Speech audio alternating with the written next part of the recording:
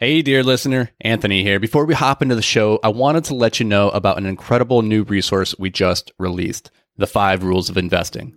Dan and I are huge advocates of modeling the behaviors of the people who have done what you hope to do. And who better to model when it comes to investing than legendary investors like Warren Buffett, Howard Marks, and Ray Dalio?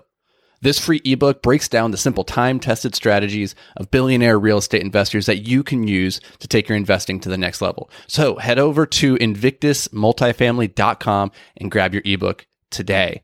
All right, now let's hop into the show.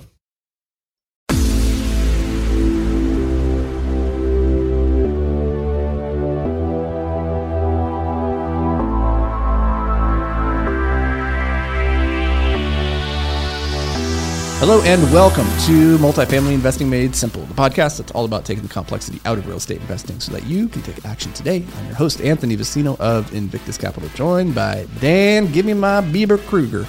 Oh, I got Bieber fever. Is that a thing people say? Yeah, they still say it for that? sure. Okay. Yeah. Mm-hmm. And I have Should that we on give good context authority. or should we just move on and pretend like that didn't I don't happen? think context is needed. Let's move on. Yeah, moving right through. So that is your witty banter for this week, people. Let's get straight to the topic at hand, which Dan doesn't really know what we're going to talk about. And in full transparency, I'm not even certain what we're about to talk about. However, our listeners, they clicked on this episode, and probably the title is somewhat leading. So they have, you right now, listener, have a better idea what we're about to talk about than we do. Think about how weird that is for a second. That is weird. Yeah, enjoy that little I feel like this is a trap. It's like a I'm time getting travel. the urge to flee. It's a time travel story. Well, I mean, You I'm waiting. can't flee. The door is over there, and I'm see literally it. in your I'm way. watching it until you say what we're doing here. I'm ready to bolt. Let me say this. So this must have been a comedian, but this also happened at Escape. So when we were arranging the manufacturing floor, like we had to be really cognizant of like fire hazards and like things like that. And at one point, one of my employees asked a question about so-and-so's cubicle and how if there was a fire, would he be in the way? And I was like, if you have two legs in a fire scenario, you're never in the way. You're going to be fine. Like, he's not going to be there. He's not going to be blocking the door. He is going to be through the door and gone. Hopefully. I don't know what any of that had to do with this. I still don't know. I just remember that now though, like very distinctly. Like somebody was genuinely worried that Bill and like The Bill was just gonna remain the Bill seated was going to sit in throughout front the of the fire. door and not move. I mean, Like, Bill must have Bill been didn't even have a chair, so they were afraid Bill was going to stand in front of the door in a fire emergency. And I was like, "Is this real?" I think Bill needs a raise because that implies he's going to freaking Bill's work going down with the building, no matter what. I like Bill. I was like, "Bill's never even at his workstation anyway." People, we're fine. Like, anywho, we got to take these things seriously. So what is our topic today? I'm jonesing to find out. Let's Jones a little bit longer. And how about instead of telling you what we're going to talk about, how about you tell me your bad investing advice? Well, lead berry action. Okay. Lead berry? Is that like a boysenberry? It sounded better in my head before it came out of my mouth. Now it just sounds like a weird fruit that's probably poisonous. It's a lead berry. Don't eat the lead berries. That'll kill you. All right, guys, let's get serious. Let's get down to business. Don't buy the top of the market. That's my advice for you today. Do not buy the top of the market. That sounds like pretty damn good advice, right? How could you know? Is this really a time travel episode? Because like the only way you can ever know you're at the top is if you're looking back in time. Well, that's true. No, I think what I'm implying here is that if you're at all-time highs, that's not a good time to buy. I think a lot of people have that perception. Okay, I get that. And this is stemming from a lot of questions that we get as new potential investors come into our sphere. We have conversations with them, and they ask us, pretty frequently, "Hey, like, how are you guys making deals work? We're in this hot market. It's been hot for a long time." I'm going to try to say hot one more time, just for no good reason.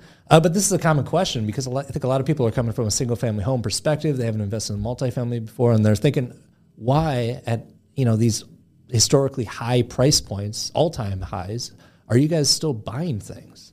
How's that work? And my answer is, we get things off market, right? The key to doing well is, there's going to be opportunities in very strong markets at the top of the market. There's going to be opportunities at the bottom of the market, probably a heck of a lot more at the bottom of the market. It's a lot easier, but there's opportunities throughout the entire cycle, throughout the entire real estate cycle. And so the key to doing well isn't to stand on the sidelines just because we're at all-time highs. It's to buy things for less than their market price. And if you can add value in some way, that just helps the scenario. But we're able to buy things at prices below market rate, largely due to the relationships that we've curated over the years. But if you can get something at the right price and it's got the right amount of upside, you could be at all-time highs and still do pretty damn good, even if there's a turn in the market, I'd argue. What do you think of them apples? Is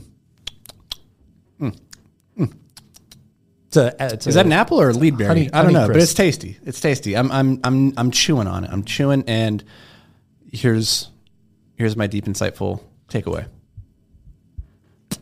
I agree. I think I agree. Listen, real estate is not a game that you wait to buy. You buy, then wait.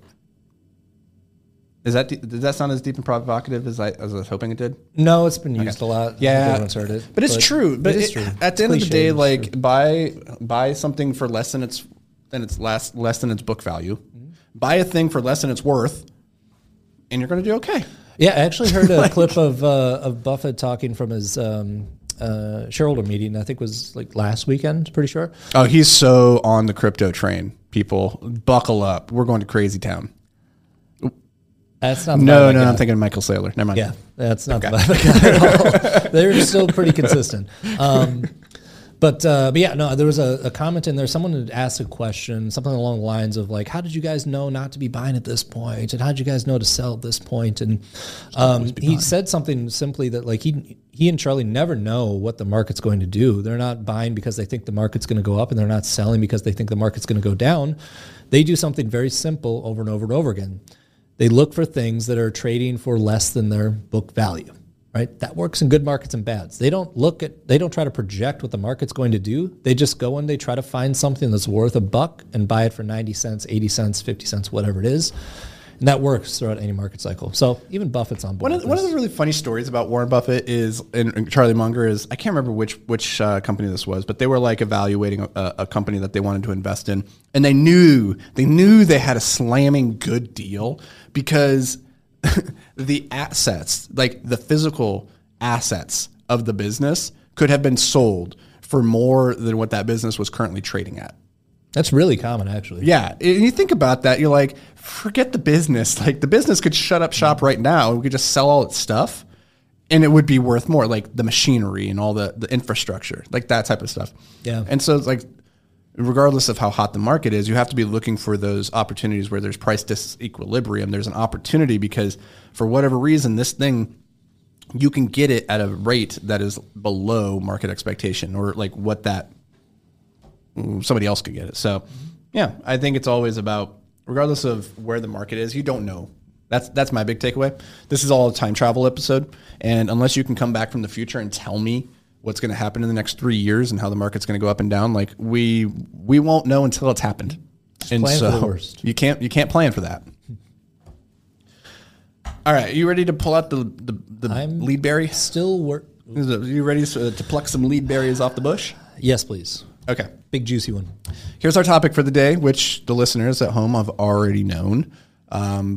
It is 3 ways to de-risk an investment. However, Dan does not know what these 3 ways are. I have pulled them out of the sky. And so, let me ask you, before I even tell you what these 3 are and we kind of unpack them for the listeners, off the top of your head, what are 3 ways to de-risk an investment? Number 1, add time. Okay. Number 2. Number 2, is the purchase price variable, or is that already fixed? Can I play with that? You do whatever you want. All right. Buy something for less than it's worth today. Okay, that's good. That's a really good one. Tying that back. God, you went full circle. That's really add good. time, buy it for less than it's worth, add value. No, let me change that. I'm going to have a different one for the 3rd. De-risk. Don't over leverage or reduce leverage. Okay. I like it. I like it. Those are all three really good ways to de-risk an investment. And we could spend an entire episode on those, but instead we're going to spend our entire time on these, now that I'm looking at them, worse ways to de-risk an investment. All right, so number one, do it a lot. I'm not mature enough for this one. I can't handle this. What do you hear when I say do it a lot? This is where I lie. So I've kind of had this little soundbite that I've used quite a bit over the years. Something along the lines of the more times you do a thing, the better the risk profile gets, or the lower the risk profile gets. It kind of implies that you get practice, you get better at it, you learn the pitfalls, you learn what could go wrong, you learn what you did right that you can do again, you learn what you did wrong that you can avoid doing. You get better. So doing something over and over again, you don't have to worry about being the new guy in the room. Yeah, once you've done it 50, 60 times. Yeah, that's exactly it. I think repetition improves skill, and investing in real estate is a skill. And if you want to go and add value or just buy it below value, like this is a thing that requires. Warren Buffett's going to be way better at evaluating a business than I am because he's done it a lot.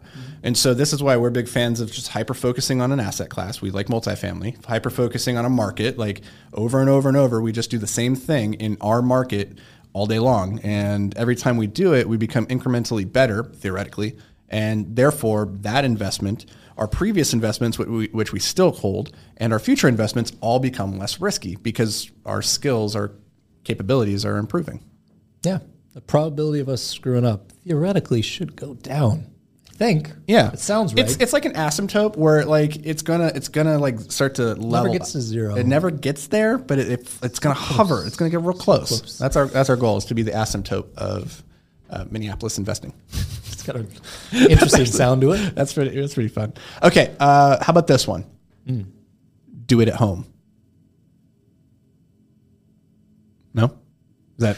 So number one was do it a lot. Number two is do it at home. Yeah, your way of wording these is distracting me from real estate. Wait until you get to the third one. All right, I see where you're going here. Play in your home court. Right? Is that what you're saying? Yeah. Invest in your backyard. Invest locally where you live, or where a partner or someone on your team has some specialized knowledge about that area. Yeah. Honestly, like makes a lot of sense. It's not even just about the location, like physically. I also think about this and like doing it where you know, like what you know. Stick to what you know, where you know it. And your backyard is a place that you know really well. Your hand is the thing that you know really well. So like stick to those things that you know really well. It's another Warrenism or Buffettism or thing that Warren Buffett says. Yeah, and I think it's overlooked, but play where you have a unique advantage, and that's maybe the big takeaway of this whole episode is that successful investors figure out what their unique edge is. And instead of just going and investing in an index fund that kind of like plays to the entire market average and then gets average returns as a result, like if you want to exceed that, you have to have some unique edge, something that makes you better. And so you do the thing a lot and you do the thing at home, do the thing that you know, like those are ways of getting that unique edge. Yeah, no, I think this is especially relevant today just because the access to different things and there's new products coming out all the time that people can get access to. Obviously, crypto's the big one, brand new thing that 15 years ago didn't even exist. And the accessibility to the types of deals that we do, multifamily syndications, there's development deals, there's all sorts of things that people can start to get access to, which is fantastic. But I think a lot of people start to think that, the grass is always greener. Like this new thing they hadn't heard about is the new thing that's going to take off, go to the moon, and is going to leave them behind. And people tend to want to gravitate towards those things. And I was chatting with somebody the other day who was asking me about some investment advice. Someone who has some cash that they're going to have some access to, and they don't want to put it into the market, and they want to put it into something else, right? They didn't really have it figured out beyond that. This is somebody who's invested in a few of our deals, and I was chatting with this gal, and she was kind of asking me, like, what are the best opportunities out there? And I was like, honestly, the best stuff is primarily Beanie private Babies. Markets. I'm sorry, what? Beanie Babies? Oh, yeah, Beanie Babies. They're coming back. Okay. You were saying private markets? Yeah, private markets. Yeah. That's where you get Beanie Babies. Generally going to show you some better opportunities than the public markets. And that's I'd probably kind of start to zero in on that because this is somebody who has some real estate already. They've got their stocks situated. Maybe take a look at some other private stuff. And her next question was like what? And I was like, well, the world's your oyster. There's infinitely things you could do, but you should probably find something that you have some unique or specialized knowledge in, so that you can look at it and say, this makes sense to me. A good example of this would be a physician friend of mine who's getting into the angel investing game, and he's looking at, big surprise, stuff in the medical industry, right? Yep. He knows what he's looking at from that perspective. And so that's really where I think people need to be living, is find something that you understand as opposed to what you think is like the next big thing. Like, forget that. Invest in what you know and you'll be good. And that's the medical industry one's a really good example, because you showed me the decks on those. And I love angel investing, but I looked at them, I'm like, hard pass after 5 minutes, because I'm like, I don't understand anything about this industry and how it's monetized, how its customers, like how any of the contracts. I'm like, and I could learn all that stuff. And sure, this is literally a cure to cancer. Is it right? You'd be like, I'm AIDS. Oh, AIDS. A cancer of the world. AIDS. It's literally a cure for AIDS. And I'm like, I can't invest in this, and this will look like the stupidest thing in the world if in 10 years from now it does in fact do that thing, and it's like could have been $1 billion thing, but I don't know anything about it. I know nothing about it. Yeah, I mean, you could tell me just about anything's the cure for AIDS, and I'd probably believe you, because I just have no knowledge of medicine or any of that type of stuff. And so you could say that this random chemical concoction is the cure, and I'd be like, cool. Oh, okay, cool, right. That's good. Here's my money. Do I just give you money now, or just throw it to you, or like, do you shove it in your checks? How do I do this? Anywho, okay. Number 3. You ready for number 3? I guess I lost. Okay, so what was number 1? Do it a lot. Number 2, do it at home. Number 3, do it with a partner. Cute. I know. Yeah, I mean, do we need to explain Does this that need to be unpacked? I don't know. But yeah, let's go ahead and unpack it. Otherwise, we're just juvenile children who are making funny do-it jokes. Yeah, I mean, if you guys have listened to our content, you know we're big proponents of partnering with people, right? Because you can't do all the things yourself. If you're self-aware enough, you're going to be able to know that there's a certain small segment of things that you really enjoy and you're really good at, and all the other stuff you need to try to fill in with something else. It could be a partner, it could be staff that you bring on board to help you out, but having a partner is definitely a good way to de-risk a deal, right? Theoretically, they should be bringing some other skill sets that you don't have, hopefully some track record, a little bit of a balance sheet there to help mitigate the risk, because theoretically they're taking half of that off your plate if it's a 50-50 thing. So another one on that same thing, it ties into angel investing. It ties to some questions we've gotten recently from prospective investors, which is like, what happens if one of you gets hit by a bus? Like, I know some angel investors who will not invest in a startup with only one founder, because they're like, what happens if that guy gets knocked out for some reason? So like, that's another way to look at the de-risking environment, is having multiple heads is always better than just one. But I love also your explanation of like complementary skills, and like 2 in the case of a good partnership equals, 1 + 1 in a good partnership equals far more than 2. It's like, I don't know, 2.73. It's pretty good. So yeah, those are 3 ways to de-risk an investment. I forgot about those buses, man. They're everywhere. This is how they get you, because they lull you into a false sense of security, and you think there's no way, because I'm 36 years old and I've never been hit by a bus before. I'm not 36. I don't know why I threw that out there.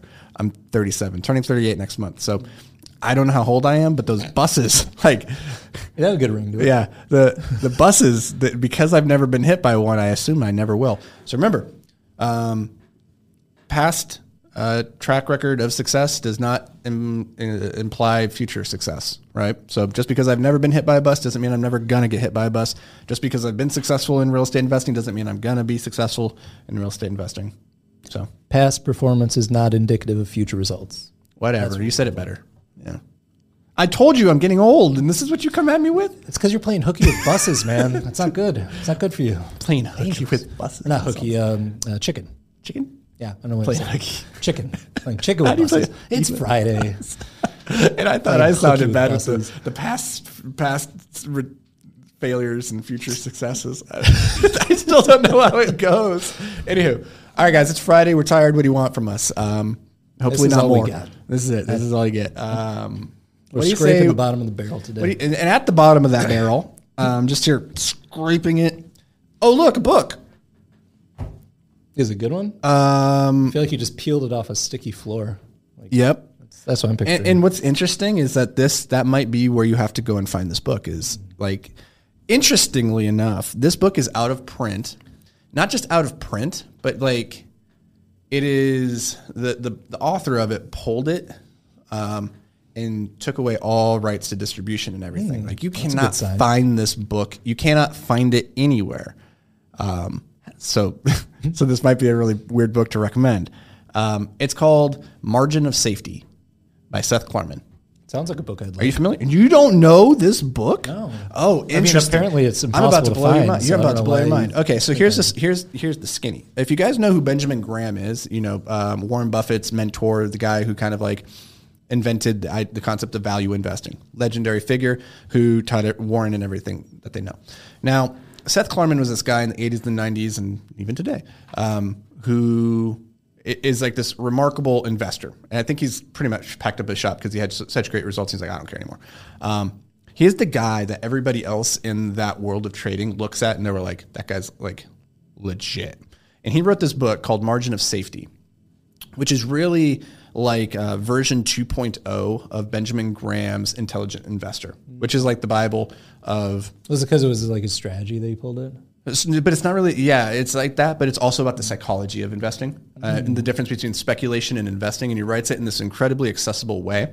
The problem is it is a book that has become like this mythical cult figure now because it's so hard to find a copy of it. You have one. I do. Can I borrow it?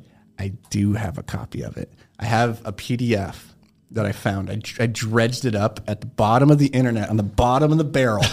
And it is so good. It is. You would love it. I know. I could tell by the title and everything you just said. You would love it, but I am not about to, on air, incriminate myself in the commission of a crime by offering somebody a copy of this thing. I'm not going to do that. Even if you were to email me, Anthony at Invictus Multifamily, and say, I don't care what you said, there's no chance I would give you a copy of the book. Even if you asked really, really nicely. Anthony at Invictus Multifamily and said, hey, can you send me a copy of that book? I would be like, I cannot do this. Wink, wink. I might be able to point you in the direction of a link. Or I wouldn't. I don't know. Probably I wouldn't. Who's to say? Who's to say? All it costs is an email and potentially me saying, sorry, no, the FBI is camped out at my door because they listen to this podcast and now they're on a stakeout. They're going to get me. Paul Tudor Jones did something similar. He had a documentary made about him in I think it was like 85. It was like right before Black Monday. And it was really fascinating because he's effectively just predicting the Black Monday crash in the documentary, and you get to watch him kill it in the documentary. But he had the same, not the same, but his feelings were that documentary showed too much of his process. Yeah. And he actually spent a lot of money trying to get it all, taken back and buying it back copies. And then, now it's on YouTube. You could find it. Just search for Trader documentary, Paul Tudor Jones. It's pretty good. Damn YouTube. YouTube. Yeah, it's kind of the same thing. He's like, oh, this is too much information. Get it back. It's too good. Yeah, but this book is really good, Margin of Safety. So for you listeners at home that want a copy, I think you know what to do. I don't know. Anyhow. I'm intrigued. You can't get a copy. You're the only one that... You're the only one. All right. That any parting words of wisdom or malice? Any parting words of malice? PassiveInvestingBook.com. Go buy it. That was very good, but not quite accurate. Leave a review. Not quite accurate. Leave a review. It's thepassiveinvestingbook.com. Please. You got to put in the. Otherwise, it'll go to a different book. Thepassiveinvestingbook.com. Go buy it. And while you're at it, while you're doing things, typing things into that little bar at the top of Google Chrome, just go ahead and go to iTunes.com, search for this podcast, and leave a bunch of reviews. Or just one. Yeah. We'll take one. Just one. Here, we're going to pull this episode. We're going to make it full circle. Go to iTunes. Do it a lot. Do it at home. Do it with a partner. Drop a review. With a partner, a lot of reviews. Do it a lot, as many reviews as you can get, and go to all the different places. This episode should have been done like 10 minutes ago, I think. Yeah. If anybody's still listening to quality this, content about 2 minutes in. if anybody's still listening to this episode, like they really get us. They really get us. Yeah. Or they got a lot of they have a questions lot for of regrets. One of the two has happened. So that's going to do it for us, everybody. We apologize. We'll do better next time. We'll see you in the next episode. Goodbye.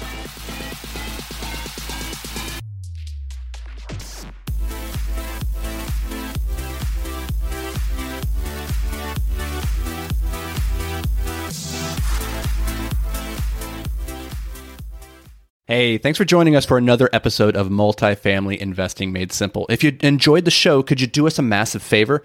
Head over to iTunes and leave a 5-star rating and review. Your feedback, it means the world to us as it helps us grow and spread the word about multifamily investing. And don't forget, sharing is caring. So fire this episode over to any friends or family who you think could benefit from learning all about multifamily investing. Thanks, guys. We appreciate every single one of you, and we'll see you on the next show.